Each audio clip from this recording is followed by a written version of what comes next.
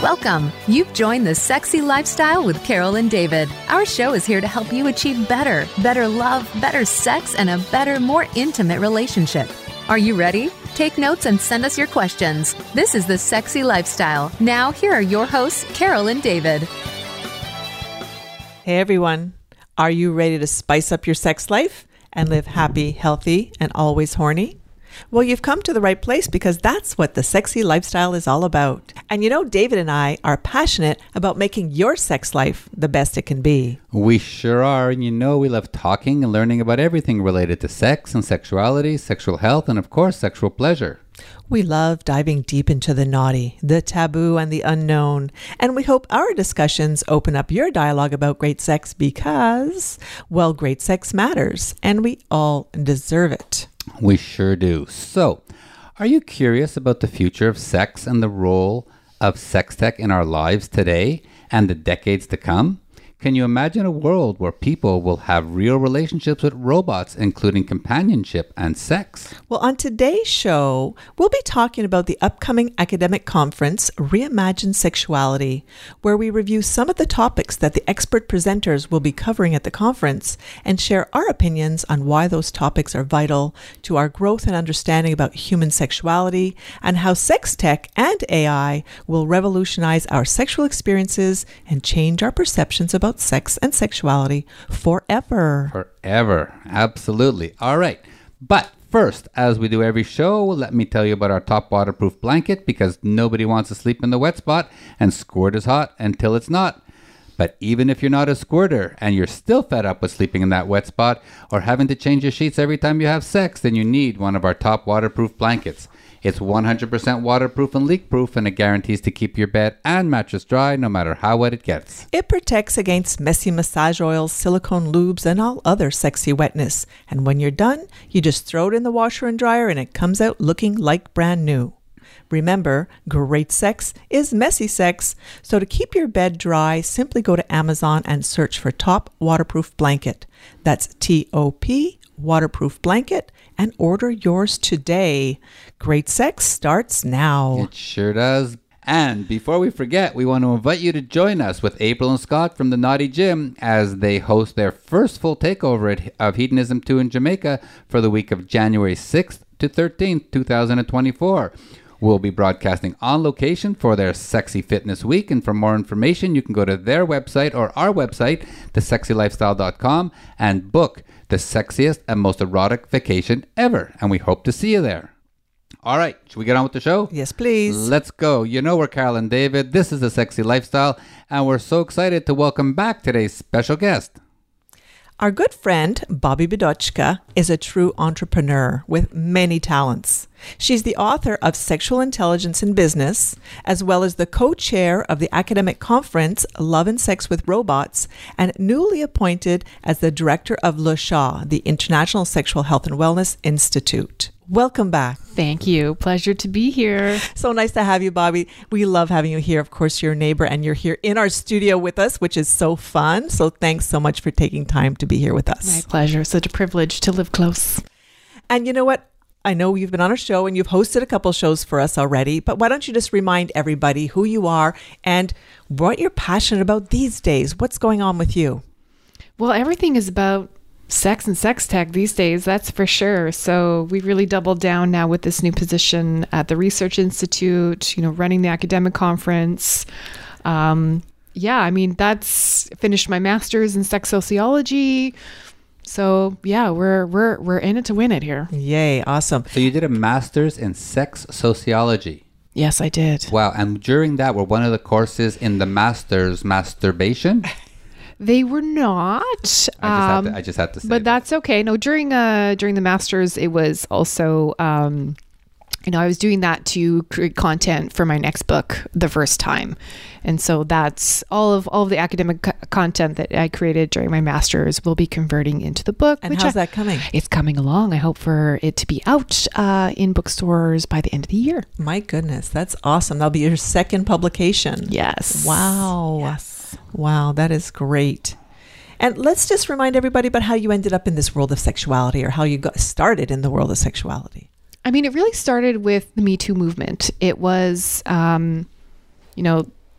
as soon as the Me Too movement happened, like the second iteration, not the first iteration, with the Harvey Weinstein, and then everybody started to, write corporate sexual harassment policy and things like that. And I just found the environment really got a bit dodgy. People just didn't know what to do, what to say, how to be, and how can we, the question became, how can we eliminate sexual harassment without getting in the way of organic relationships that are happening when you spend the majority of your time either in the workplace or the professional world? Yeah, because men and women are together all the time. And yes, we have to be professional, but we also have to get along and not worry about, did I say the right thing? Did I not say the right thing? I mean, all people, not just men and women, but, all genders and sex people, anybody who wants to sort of happens to be attracted to someone that they're working with, or at least, within the professional environment, we don't want to infringe on that happening. Just so long as everything's consensual and maybe not doing it at the desk.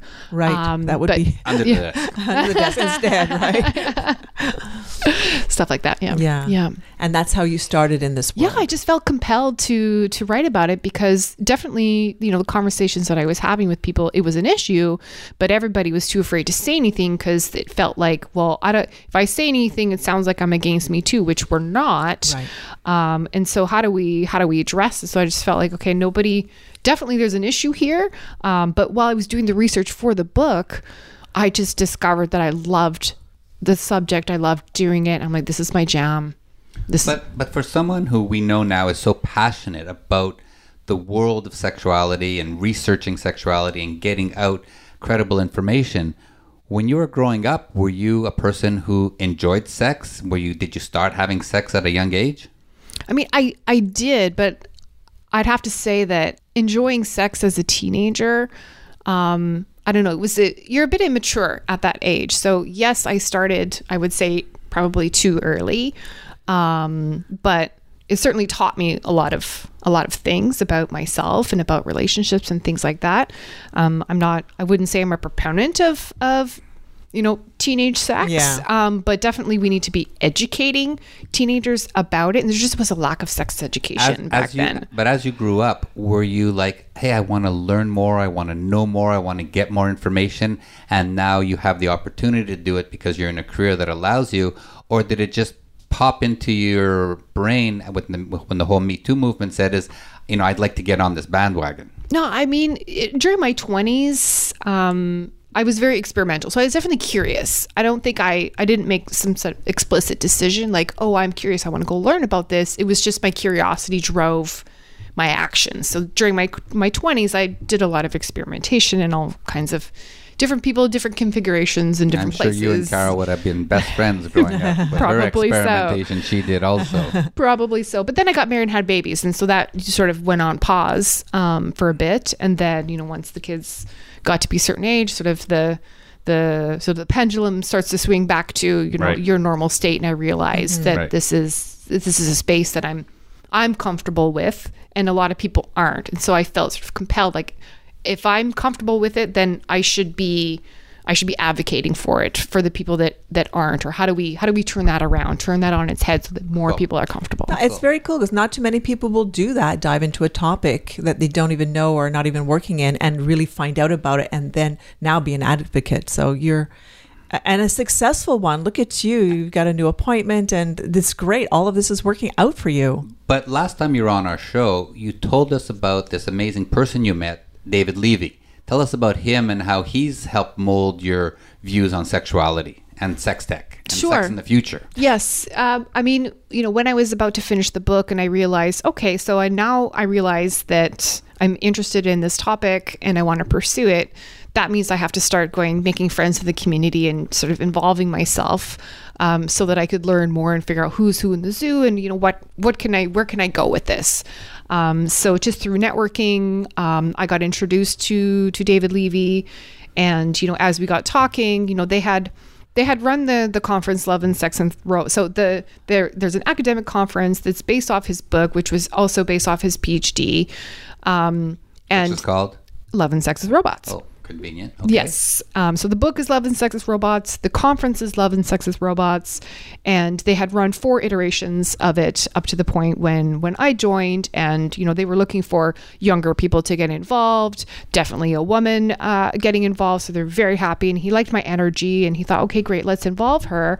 And then it just sort of, it went from there. So, David is not, spring chicken anymore. And he was, I think, looking to sort of pass the torch to someone. And so, I was dedicated. The following conference went really well. So just over time, I gained that trust. And now it's evolved so year after year, we're growing. Now we're a nonprofit. So it's just evolving very nicely. It's becoming respected in the community, in the academic community. Cool. So just let's explain what an academic conference is. It's not for everybody to join. It's for teachers and intellects.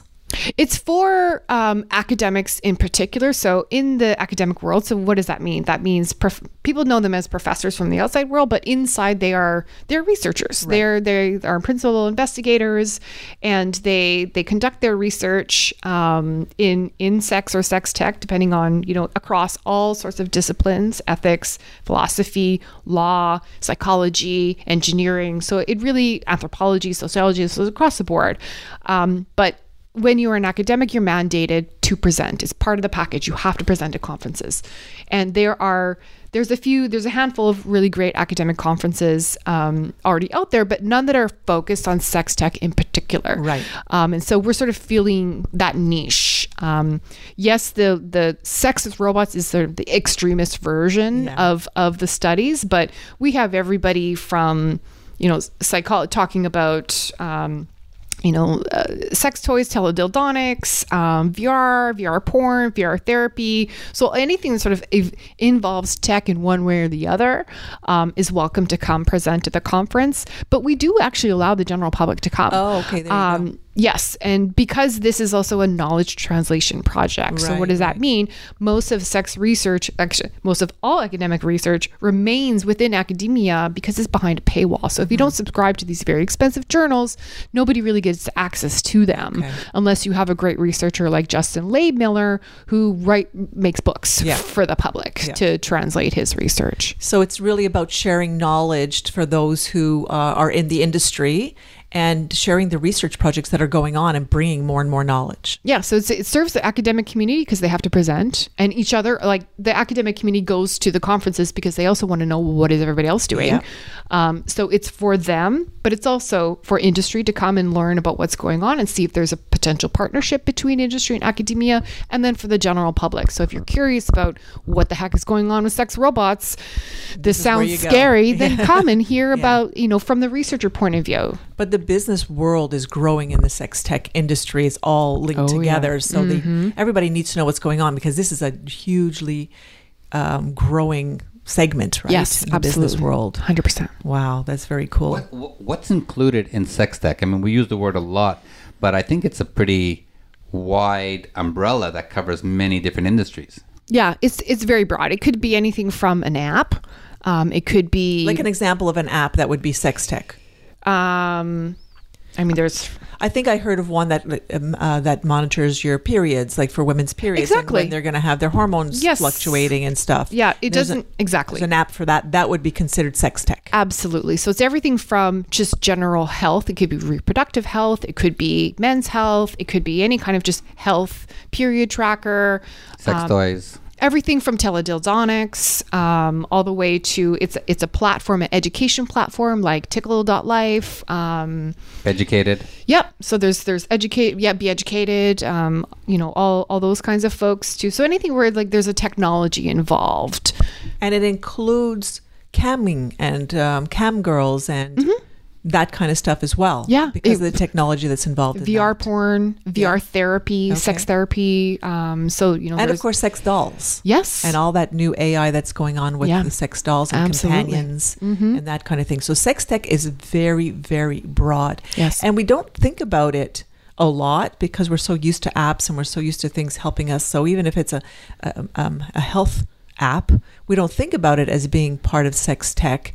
But in the future, it's going to make like, I really feel that there's so much potential that we will be feeling a lot more of sex tech in our future to come. Absolutely. I mean, everything, we seem to be solving all problems now through technology, one way or the other. So, and if it hasn't been yet, it's going to be in the future. And so, sex is it depends who you're talking to, right? So some people don't think about urinary tract infection as a sex thing. It sort of falls more into health thing, STIs, AIDS. So, historically we've been focused on the negative aspects of erectile dysfunction, vaginal dryness, menopause. All of these things actually fall under sexual health and wellness. Yeah. People just don't think of it like that. They think sex, oh my God, it's just porn. Right, exactly. Yeah. And porn, I guess porn, would that be considered sex tech? I would think so. Yeah. Okay. Yeah. There you go. Mm-hmm. Because I mean, if they're using technology to either produce it or distribute it, or whatever, I mean, then it kind of falls under. And what do you think are some of the big challenges that sex tech is living today and will live going forward? I mean, right now, just getting the word out through social media is now pretty much the only way to advertise. And because of all the community guidelines preventing anything sex related, and it's done through AI, which means it's just completely non-discriminatory. So anything that even like looks close to it gets canceled. And so it's very, very difficult for sex tech companies to get the word out to the people. Especially startups. There's the big guys out there who have their own ways, their own channels. But we were talking to Avril Louise Clark, who works with Erica Lust at the Porn Conversation, and they had all their social media wiped out along with 10 or 15 other companies in one day. And she actually went back and challenged, I think it was Instagram, to put back their account. And because it was, the Porn Conversation is all about education, parents and kids, and they won. They got it put back. And like you said, it's bots that are taking it down, and then you have to jump through hoops to speak to bells people and whistles to speak to someone to get it put back. And really there's not enough sex education out there, and it's a shame that in the mainstream social media it's being taken down when what the world needs more is education on sex tech and sex education. Yeah, absolutely. So, I mean, the marketing is probably one of the biggest pain points. Second is getting investment, because there's not a lot of market data. And there's a lot of taboo still surrounding sex today. Yes. And from what I understand, it's mostly men at the corporate helm making decisions about where the money's going to go. So if it's not going to directly help them, perhaps they might not be interested. Like, for example, in a new app that might help the menstrual tracking or something. It's not so much money going towards women's health, is what I understand as well. Is that true? That is true to a certain extent. So a lot of the bigger venture capital firms are, they're still, the managing partners and whatnot are still mostly men. Yes. But, ironically, you would think as though for those who are critical, say, of porn or sex tech and things like that, they sort of blame like, oh, it's all for men, for men, for men. It's like, well, then you would think that they would be incentivized to invest in it. But what a lot of people don't understand about venture capital is that the managing partners often aren't the funders. So they get their money from other places, sometimes through government pension, sometimes through government funding, and through other sort of large, high net worth individuals that dictate how to spend that money, right? So it isn't always about the managing partner making those decisions. On top of that, then there's the MasterCard and Visa compliance, which gets in the way also. And then you have, NCOs, which is a lobby group in the U.S. that are responsible for the SESTA-FOSTA regulations in the U.S. that are causing all of these censorship things. And so there's more to it than that, but it's definitely a problem. Absolutely. And are they seeing the same type of problem in Europe as well? Yeah, but less. It depends where you go, right? Okay. So Germany, prostitution's legal. Yeah, exactly. Right. And so you see also accumulation of sex tech companies that are in Going Germany. there, yeah. They're also like ironic on the street. If you ask your average person, you're just like, no, we're conservative type of thinkers. But yet, on the other flip side, they are also very liberal on certain things. But also they don't realize how conservative Americans are, or how against sex Americans are. It's not Americans, it's the right-wing conservative, right? So it's like the American society. Yeah. Yes, so there's a particular that's why we're seeing it here. It's coming out here. Yes. Okay. Yeah. And Europe, just generally speaking, their venture capital is not as robust as it is in the US. Okay, got you. So we hear a lot today about AI, artificial intelligence, and there's a lot of it out there with respect to call centers and our vehicles and all the new stuff coming out there. How is AI influencing or affecting the sex tech industry? I mean, right now, I would say that it is helping.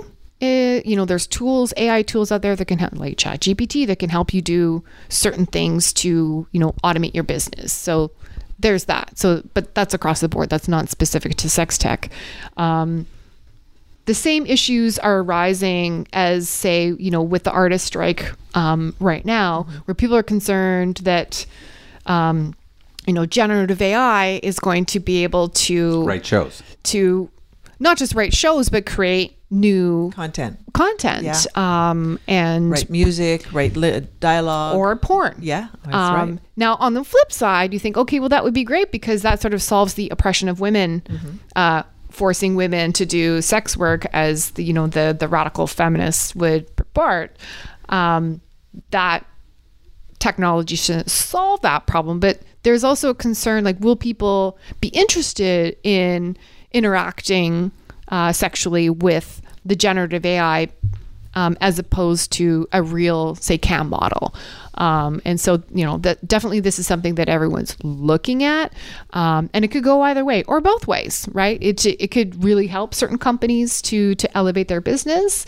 But then at the same time, it could crush some other type of business. The way that Pornhub disrupted traditional porn filmmaking. Yeah. Right. So that is always the case in new technologies, is it both disrupts and advances certain people and other people, and so it's a bit hard to predict who's going to get the short end of the stick. In our second segment of the show, we're going to talk about the AI that is being built into robots, and Love and Sex with Robots is all about can you have a companionship with a robot, and can they learn your likes and dislikes? And I think that AI is making that happen. Absolutely. And yeah, the answer to those two questions are yes and yes, and mostly because it's currently happening. So what we know, say, take Replica, for example. So Replica is an AI chatbot that a lot of people have sort of a relationship with. And I don't know if you remember around 9 months ago, just like OnlyFans sort of had a bit of a blip where they're like, oh my God, we need to cut sexual content. Replica did the same thing. So a lot of people were having sexual conversations with Replica, and then they probably got in trouble from MasterCard like everybody else does. Yeah. And they're like, oh, we have to cut this content. And the community just went crazy. And some people, like, there was depression, anxiety, suicides. Like, you've taken away my companion. my person, my companion. Yeah. I mean, what we know from psychology, in the fact that we know that children make attachments with their teddy bear or their blanket and whatever. So humans already have the capacity to attach to things that aren't human. And so, it stands to reason that may continue into adulthood. I mean, take a look at why some people have with their phones, like it never leaves their hand, like it's an appendage, right? Yeah. And so even still, if someone has a robotic arm because they had an amputation or whatever, that becomes sort of part of them.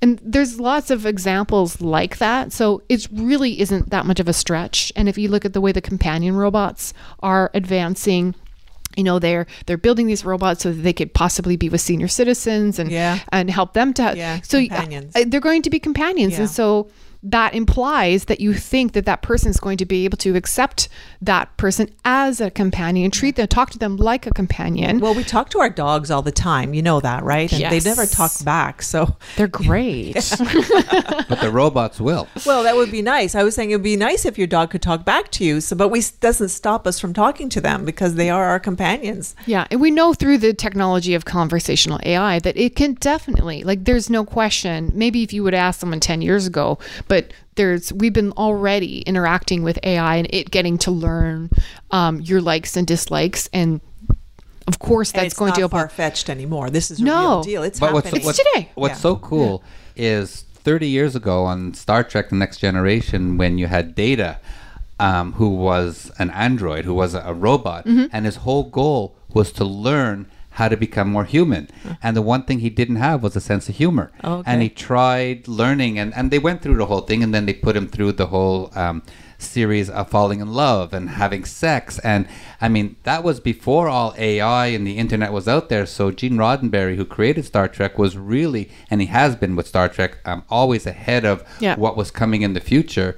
And so it's very, very cool. Now, with all this AI and sex tech, how important is sex education for the sex tech industry to continue to thrive? I mean, it's critical, not just for the industry, like for the planet. Yeah. Because first of all, it is so politicized. So I wrote a paper about this where just trying to figure out why is sex education not comprehensive, even though it exists, it's promoted by the UN, but on the ground, it is just, it's impossible to implement because of the, I'm talking about the US context, but it does also gravitate into Canada as well. I mean, I can't speak for anywhere else.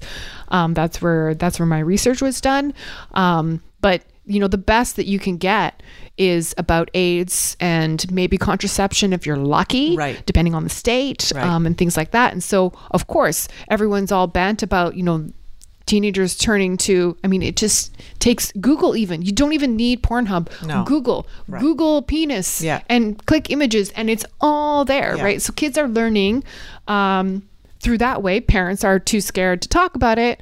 And so then you have a problem with they're learning the wrong things. And so the sex tech industry is trying to take a hold of that and providing platforms to people where they can learn, I don't want to say the right way, but better.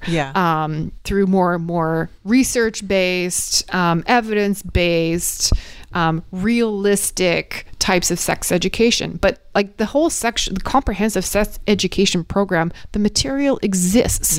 They just refuse to implement it. Well, I think parents should grow some balls and get down to it. Take all that material that's out there for parents to teach their children and make sure they're teaching them just like how to eat good food. They should teach them how to have, or what sex and sexuality is all about, age appropriately. But all that material's out there for parents as well. You know, it is. We've had, I don't know how many guests on our show, and Avril Louise Clark from the Porn Conversation confirmed it, that by the age of about 8, children have experienced or been exposed to something sexual pornographic. And parents who are ignoring the fact or saying, not my child, have to wake up, Carol says, grow some balls, and have that age-appropriate conversation with their kids. And ongoing. Because first of all, the world and accessibility to sexuality is changing on a yearly basis. The technology, the chatbots, everything out there, and the kids, 3-year-olds know how to use phone. They know how to use technology. And if you're going to allow them to look at this stuff without a reference point about what it is, porn is not educational. It's entertainment. Fast and the Furious is entertainment, not how to learn how to drive a car. Right? Mission Impossible is not how you jump off a mountain. You know, all that stuff. And as parents, we talk to our kids about different movies and what they're seeing and love scenes. But that sexual conversation has to happen early on. And sometimes parents need to go to classes and learn how to talk to their kids about sexuality. Especially if they're not comfortable. Right. Exactly. And we actually don't have the vocabulary. We're not taught the vocabulary ourselves, but that material for teaching it is out there, It using is. the right words Yeah. at the right time, saying how it's supposed to be. So I'm hoping more and more parents will take this education in their own hands, because it's not happening outside of our No. homes. And you know what's crazy? I mean, we are full on 150% supporters of the LGBTQ plus community, and it's all out there. We have Pride Days, we have everything, and we put a lot of time and effort, and there's corporations who are all in to support it.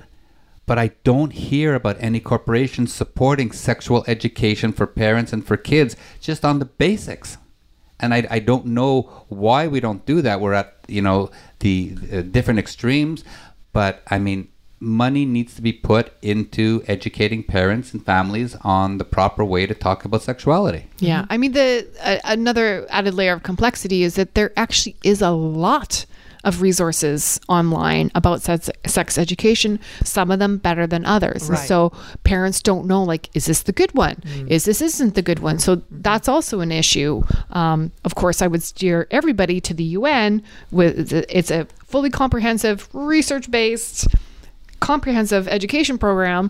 But again, it's like, it's just overwhelming, right? And there's a lot of material. Parents don't even know where to begin. No, they don't. Yeah. So it's more of a simplistic parents version is what's needed out there, and a guide to it, or a guide, videos or whatever it might be, to help parents sit with their kids. And even if they can't say the words, show a video to your kid. You sit with it. Kids don't need to know everything at one shot. They just need to know little pieces at a time. And or just be there to growing answer your up, growing up, questions. there was that talk you had with your dad. Well, that talk shouldn't exist today, because it should be a continual conversation throughout the child's growth and maturity and puberty and adolescence, of all the different things that they're going to experience throughout their life. And they have to be open enough so the child feels comfortable talking to the parent. Yeah. But again, it's that material exists out there, but then how do we market that? Right. How do we communicate that to people? Yeah. We cannot, because then it gets blocked on social media. Exactly. And so it's a real quagmire, which is why the actual solution would be to get the curriculum in schools, because that way is kind of mandated. But that relies on a government. And the right stuff is being taught. Yeah. Yeah. But again, there's not a consensus on what is right and what is not right. I don't know. That's the thing. It's very complex. It shouldn't even be a right wrong. It's here's what's out there. Right. Here is I definitely believe there should be some component of sex education in schools, but I am an absolute 100% believer that it has to start with the parents. Yeah. And that's not, at the moment, it's really not what we're hearing anyways. No. Yeah, but no. that needs to happen. Yeah, absolutely. Well, on that note, let's just take a quick break and remind everybody that this is The Sexy Lifestyle. We are Carol and David, and we're having an amazing discussion with Bobbi Bidochka from Love and Sex with Robots and many other places. Coming up next is our favorite segment, Great Sex Matters, where we'll talk a little bit more about the future of sex and the upcoming seminar, Reimagine Sexuality. But before we move on, let's just remind everybody about Topless Travel and the amazing trips that we have planned for the rest of this year, and of course early into next year as well. Absolutely, and we've just booked a whole bunch of our flights, so we'll be able to tell you all about these amazing trips that we do with Topless Travel, who offers the sexiest and most erotic vacation experiences, from Hedonism 2 in Jamaica, Desire in Cancun, and all the Bliss Cruise adventures. Topless Travel absolutely is our number one choice and needs to be yours. Their trips are all about pushing boundaries and exploring your naughty side, and their exclusive sexy host couples, including Party Mark, are always there to ensure that you have one hell of a sexy vacation. Absolutely, and you'll find us on many of the amazing Topless Travel trips, but listen up. We're going to be back at Hedonism 2 for their Topless Hedonistic Halloween event from October 21st to 28th, 2023. And again, we're going back for the Sexy Silver event from February 17th to 24th, 2024. And we also want to remind you about Topless Travel's 2 bucket list trips from where we're going to be broadcasting. The first one is exploring the ancient pyramids of Egypt, followed by a 7-day riverboat cruise down the Nile from March 2nd to 13th, 2024. It's a once-in-a-lifetime adventure, experiencing lots of history with many sexy, open-minded friends. And on the second bucket list trip, we'll be heading to Kenya for an African safari to witness the Great Migration, glamping in the wild savannah from September 2 to September 11th, 2024. This event is sold out, but you can get on the waiting list just in case someone cancels. Now you can see why we had to book so much flights. We got a lot of trips coming up. Absolutely. So go to toplesstravel.com before it's too late, and you can book the sexiest and most erotic vacations ever. And as a quick reminder, if you're looking for an open-minded online community to find compatible people and events in your area, just go to sdc.com and use promo code 30314 for your first month free. That's sdc.com with the promo code 30314. And Carol and I are promising to shorten this ad because it's just taken up too much of the amazing information we get from our guests. So stay tuned. In the coming weeks, we will have a shorter ad. All right. Now that we have that done, you know we're Carol and David. This is The Sexy Lifestyle.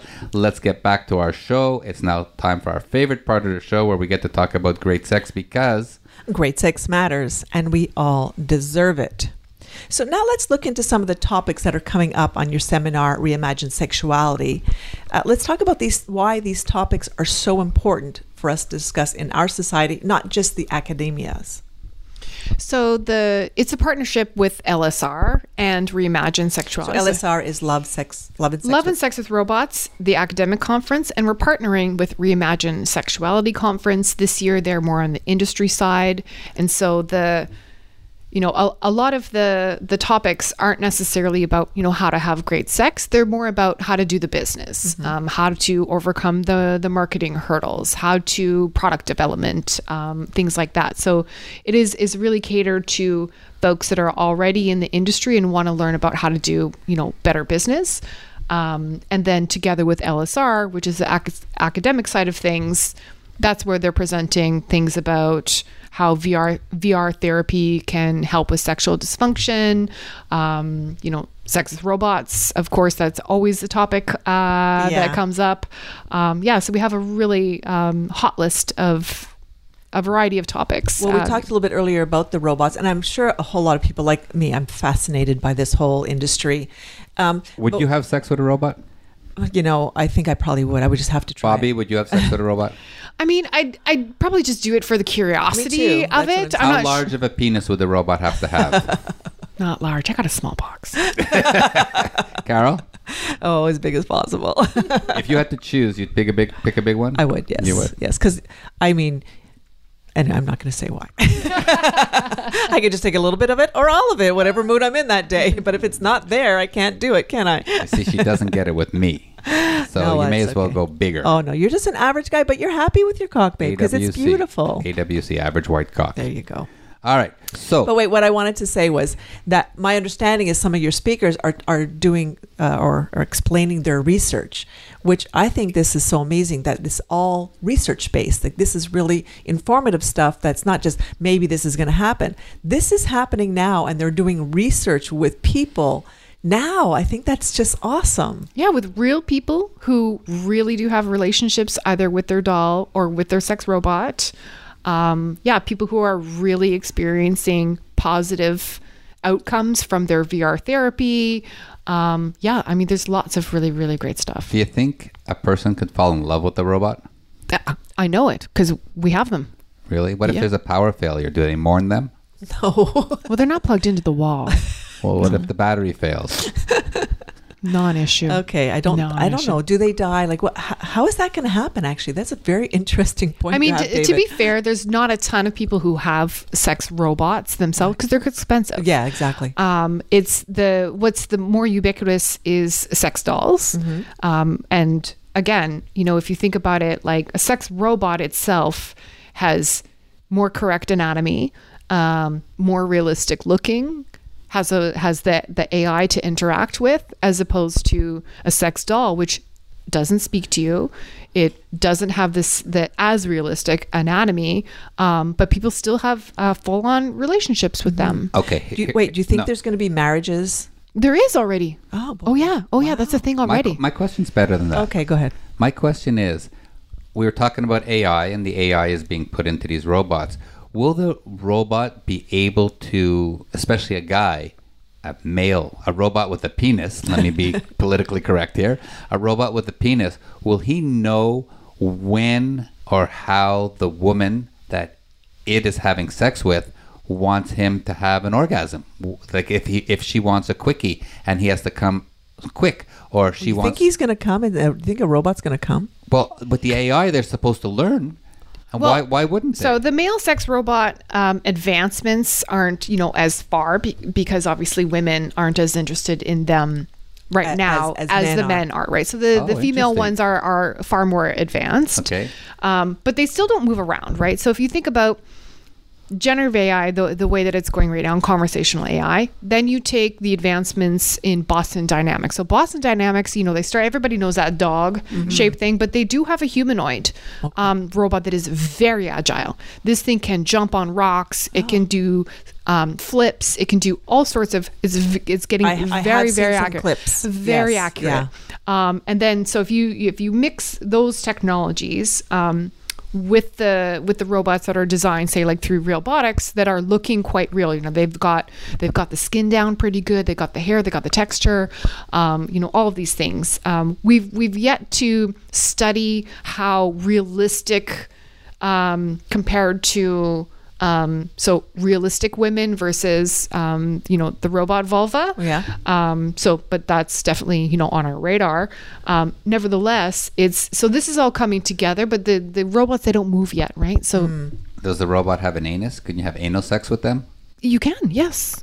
Wow. Yeah. But solve you can expect that a male robot will eventually be designed to at least emulate the actions of what a male orgasm would look like, but I doubt it will. I don't think we need it to and do the female ejaculate. I don't think so either. And do the female version, does their pussy get wet, or do you need to use lube? It does not. You need to use lube at the moment, but I can imagine a future where there will be like a cavity where you sort of insert the lube, and it'll come out naturally. It'll come out. It'll sort of generate.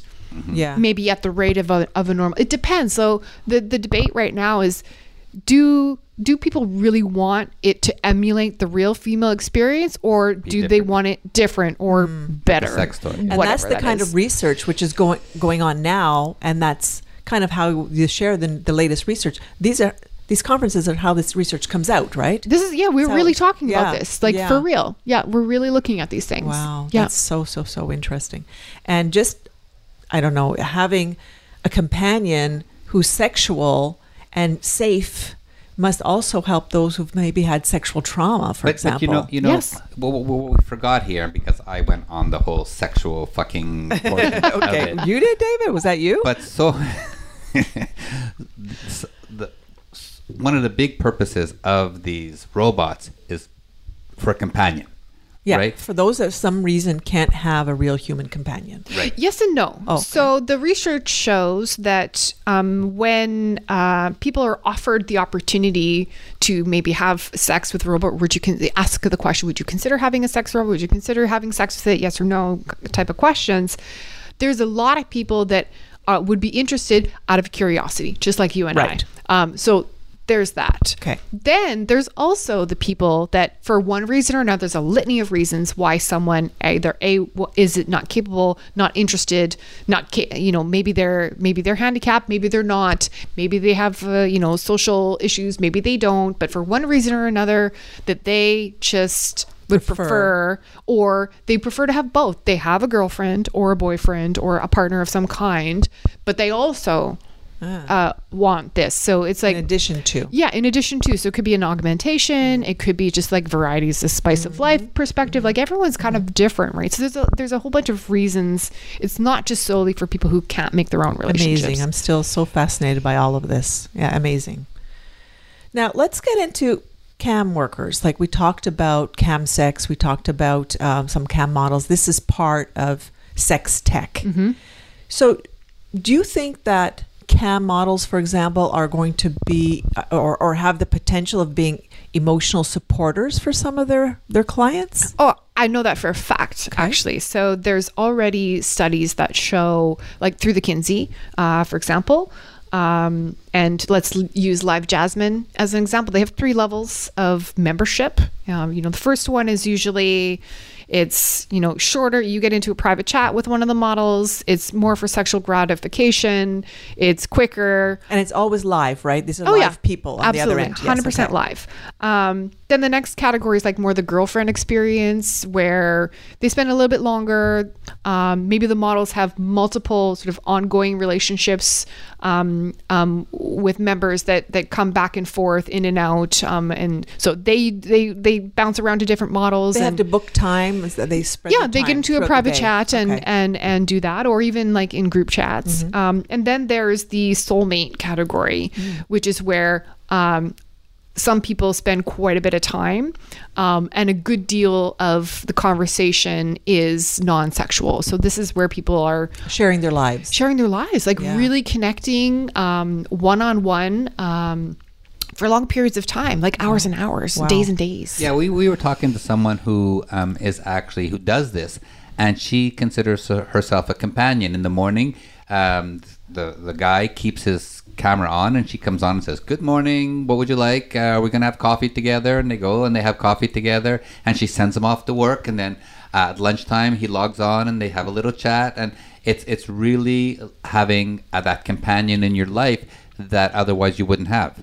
Yeah, I mean, maybe they do have a companion, but they also want more, or they have nobody in their life. And this is maybe the only source of someone who is reliably going to be there. So, someone might say, well, they're getting paid for it. So, of course they're going to act like it. But I mean, we know for sure that they have genuine relationships. Now, on the sites, they are absolutely prohibited of meeting in person. Okay. It's just because that turns into... Are they allowed to receive gifts or... No, they can't know their address. They can't. So this is like 100% for... Anonymous and safe. It needs to be safe for the model. It needs to be safe for everybody.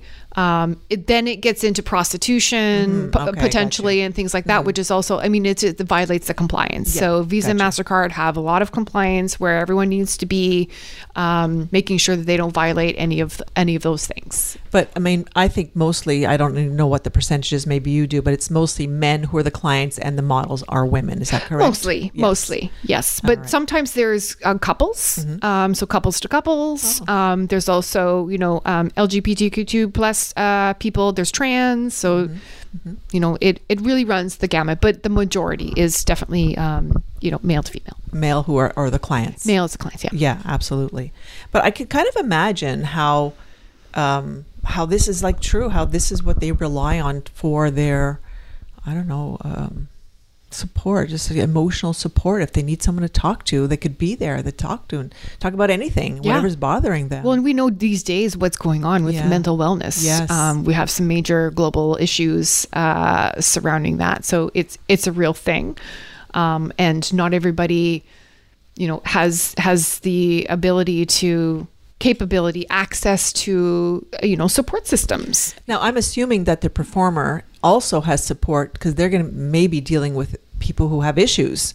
So I'm hoping that they also have someone who's going to support them because this is their job. They got to do this. I mean, it depends. It depends. Some of the better platforms have all of this. They have, psychologists that they could talk to, if they feel at all abused or violated or any of that. There are things in place to try to take care of all that. The performers themselves. Yes, absolutely. Yeah, that makes sense. So ladies, I have a question for you. We've been talking about all this and we keep saying, it's the guys that want the robots, it's the guys that go onto the campsites, it's the guys that watch porn. Why don't women require a companion? Why don't women require a robot? Why don't women I'm just if you $25 million question. Yes, We're just better. Well, let me tell you. No, there's research. I can tell you. Okay. I can tell you. So, the research shows that men respond to imagery and that women respond to stories. And so if you take a look at the erotic literature and romance novels, they eclipse all book genres by orders of magnitude. And so what does that mean? It means that women are equally interested in sex. They just respond to different stimuli. And so what we need to do as an industry and, as on a global scale is stop shaming people for what they're their biology is telling them, right? So women are usually the ones choosing the partner. Like if you take a look at just from a biological evolutionary point of view, it is the peacocks running around, and it is the women choosing the mate based on certain criterias. Whereas it's the men who have to go around showing off their stuff. And so it stands to reason that you would be more attracted to imagery, and that women would be more attracted to stories, because it has more, when women choose a partner, you have to factor in finances, stability, security, the viability of the seed. Like there's a lot of factors that women have to consider, as opposed to men. Your job is only just to insert the seed. But are there male cam performers? There are. Yes. Straight and gay, I guess.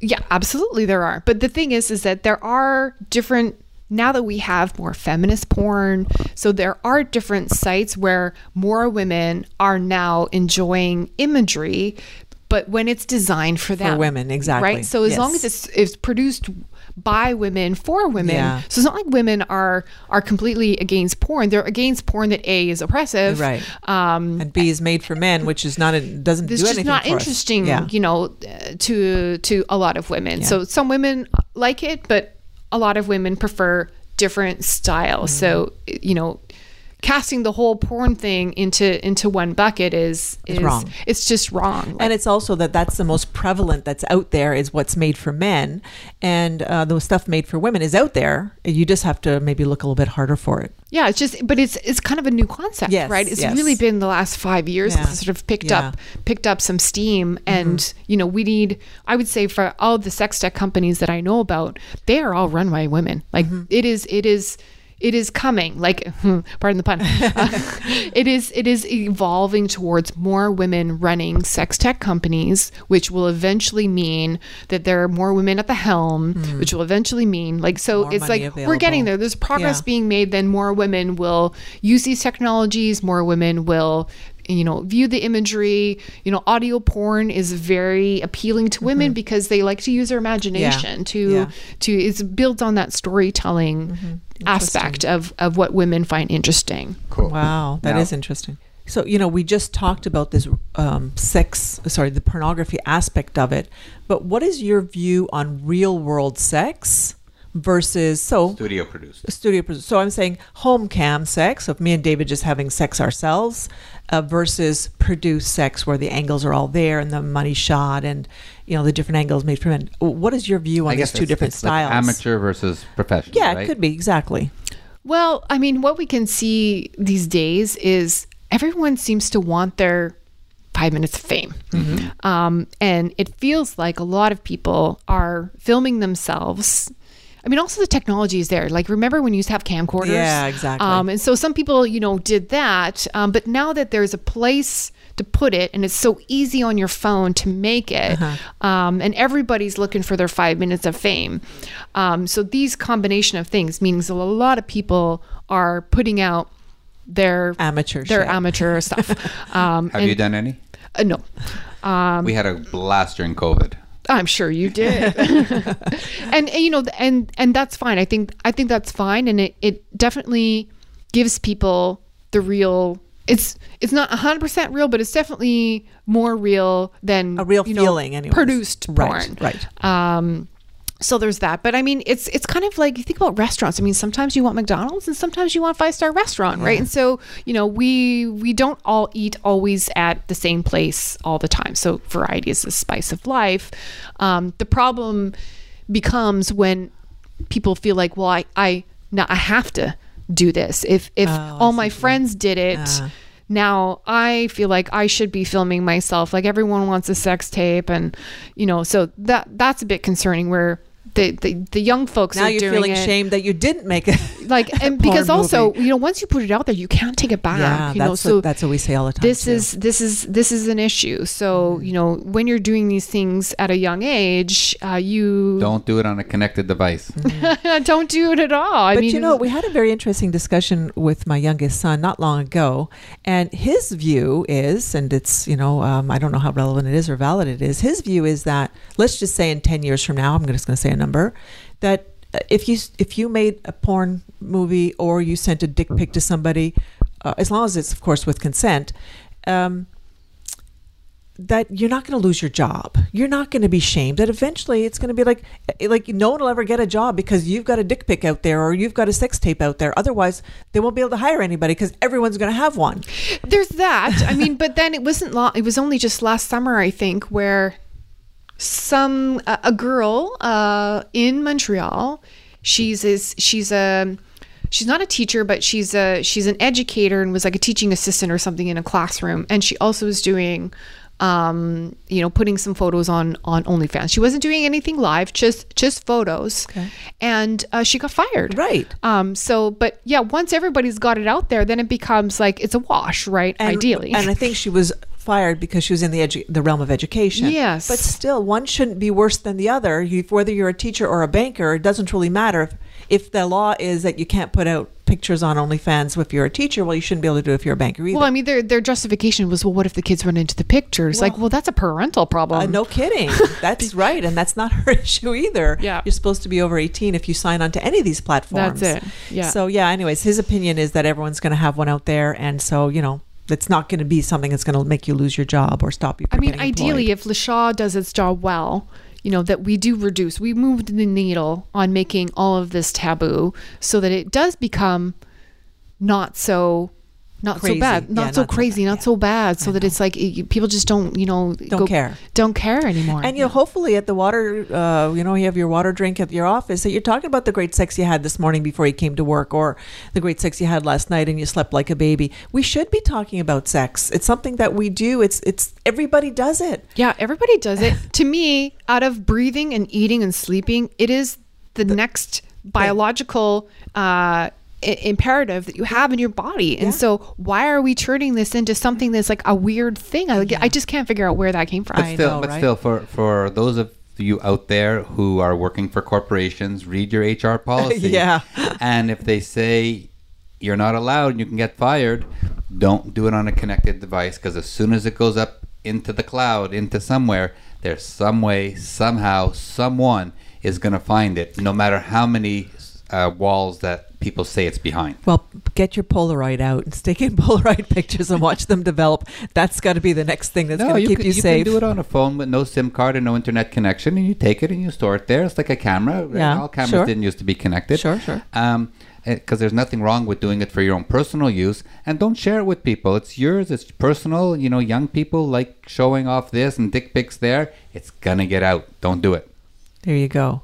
Well, we are coming to the end of the show. It's just flown right by, but we do like to leave with some advice. So what would you say would be the top 2 reasons why people should embrace sex tech and not fear it? It would be the same answer that I would give whether it's sex tech or not. It is part of humanity. We all do it. It's an imperative. The more we sort of get comfortable with, I'm not saying everybody should walk around, showing their dicks off and like boobs out and giving the details, but we should definitely get more comfortable. Like removing the taboo is I think a really, really important thing, in that if you feel at all uncomfortable, that just means like you need to go search out some information. And you think that this booming sex tech industry that's coming up is going to, like you say, push the needle into being less taboo? Well, because if you don't, these days, if you're not tech, you don't exist. Ah, gotcha.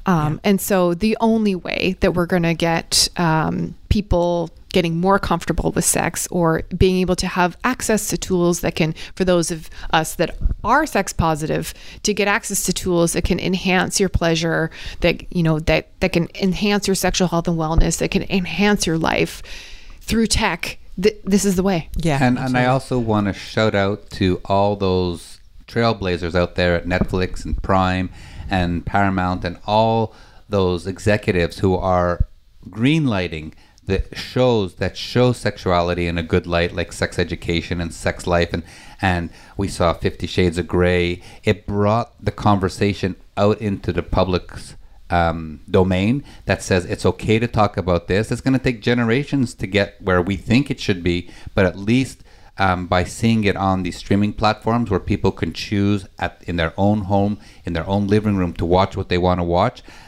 It's definitely making a dent in this don't talk about it, don't discuss and the shame, it, and the shame around behind it. Mm-hmm. So, and anybody who hasn't seen the show Sex Education, go watch it. Watch it with your kids. It's one of the best shows out there. Nice, very nice. Alrighty, Bobbi Bidochka, thank you so much for sharing all that amazing information. We're going to have you back here, and you can tell us all about this new job that you're starting in and how well your conference went. Buy your book. We're going to help you promote your new book when it comes out. Why don't you tell people how they can find out a little bit about you and maybe reach out to you if they have to? So I am at Bobbi Bidochka across all social channels. That's the beauty of having a unique last name, so I don't have Right. to struggle for it. My website, Sexual Intelligence in Business, is where you can find more information about the book, which is available on Amazon today. Yay, great. LSR, the conference is lovewithrobots.com. You can go and register. You can also catch LSR on Instagram and Twitter and Facebook as well. And soon enough, we'll have some LaShaw social channels to promote as well. Excellent. Wow. Well, congratulations for all those nice advancements since the last time we chatted with you. And of course, if you missed any of this information, you can just go to our website, thesexylifestyle.com, where every one of our guests has their own guest page with all their information, and you can even reach out to them from there. Absolutely. And I hope you did like we did today, that you learned a hell of a lot about sex tech and sex with robots and all that stuff, as we do today, as we do every week with all our great guests. We hope you enjoy it every week. If you have any questions at all, you can always send us an email at ask@carolanddavid.com. Carol's laughing because I just was talking in circles. Big circles, but that's okay. Alrighty, the end of another great show with a super amazing guest, Bobbi Bidochka. Thank you so much for being here in our studio today. My pleasure, and thank you for all that you do. And I also just want to give a shout out to your blanket. I have it, and it's awesome. Oh, thank you. And we want to thank all our listeners for being there week in and week out. It's a reminder to join us again next time for another hour of The Sexy Lifestyle, talking about sex, sexuality, sexual health and wellness, and all the fun ways to spice up your sex life and live happy, healthy, and always horny. Alrighty, that's it for our show today. Carol and I and Bobbi send you lots of love and great sex. Please stay safe, and of course, stay sexy, everyone. Until next time.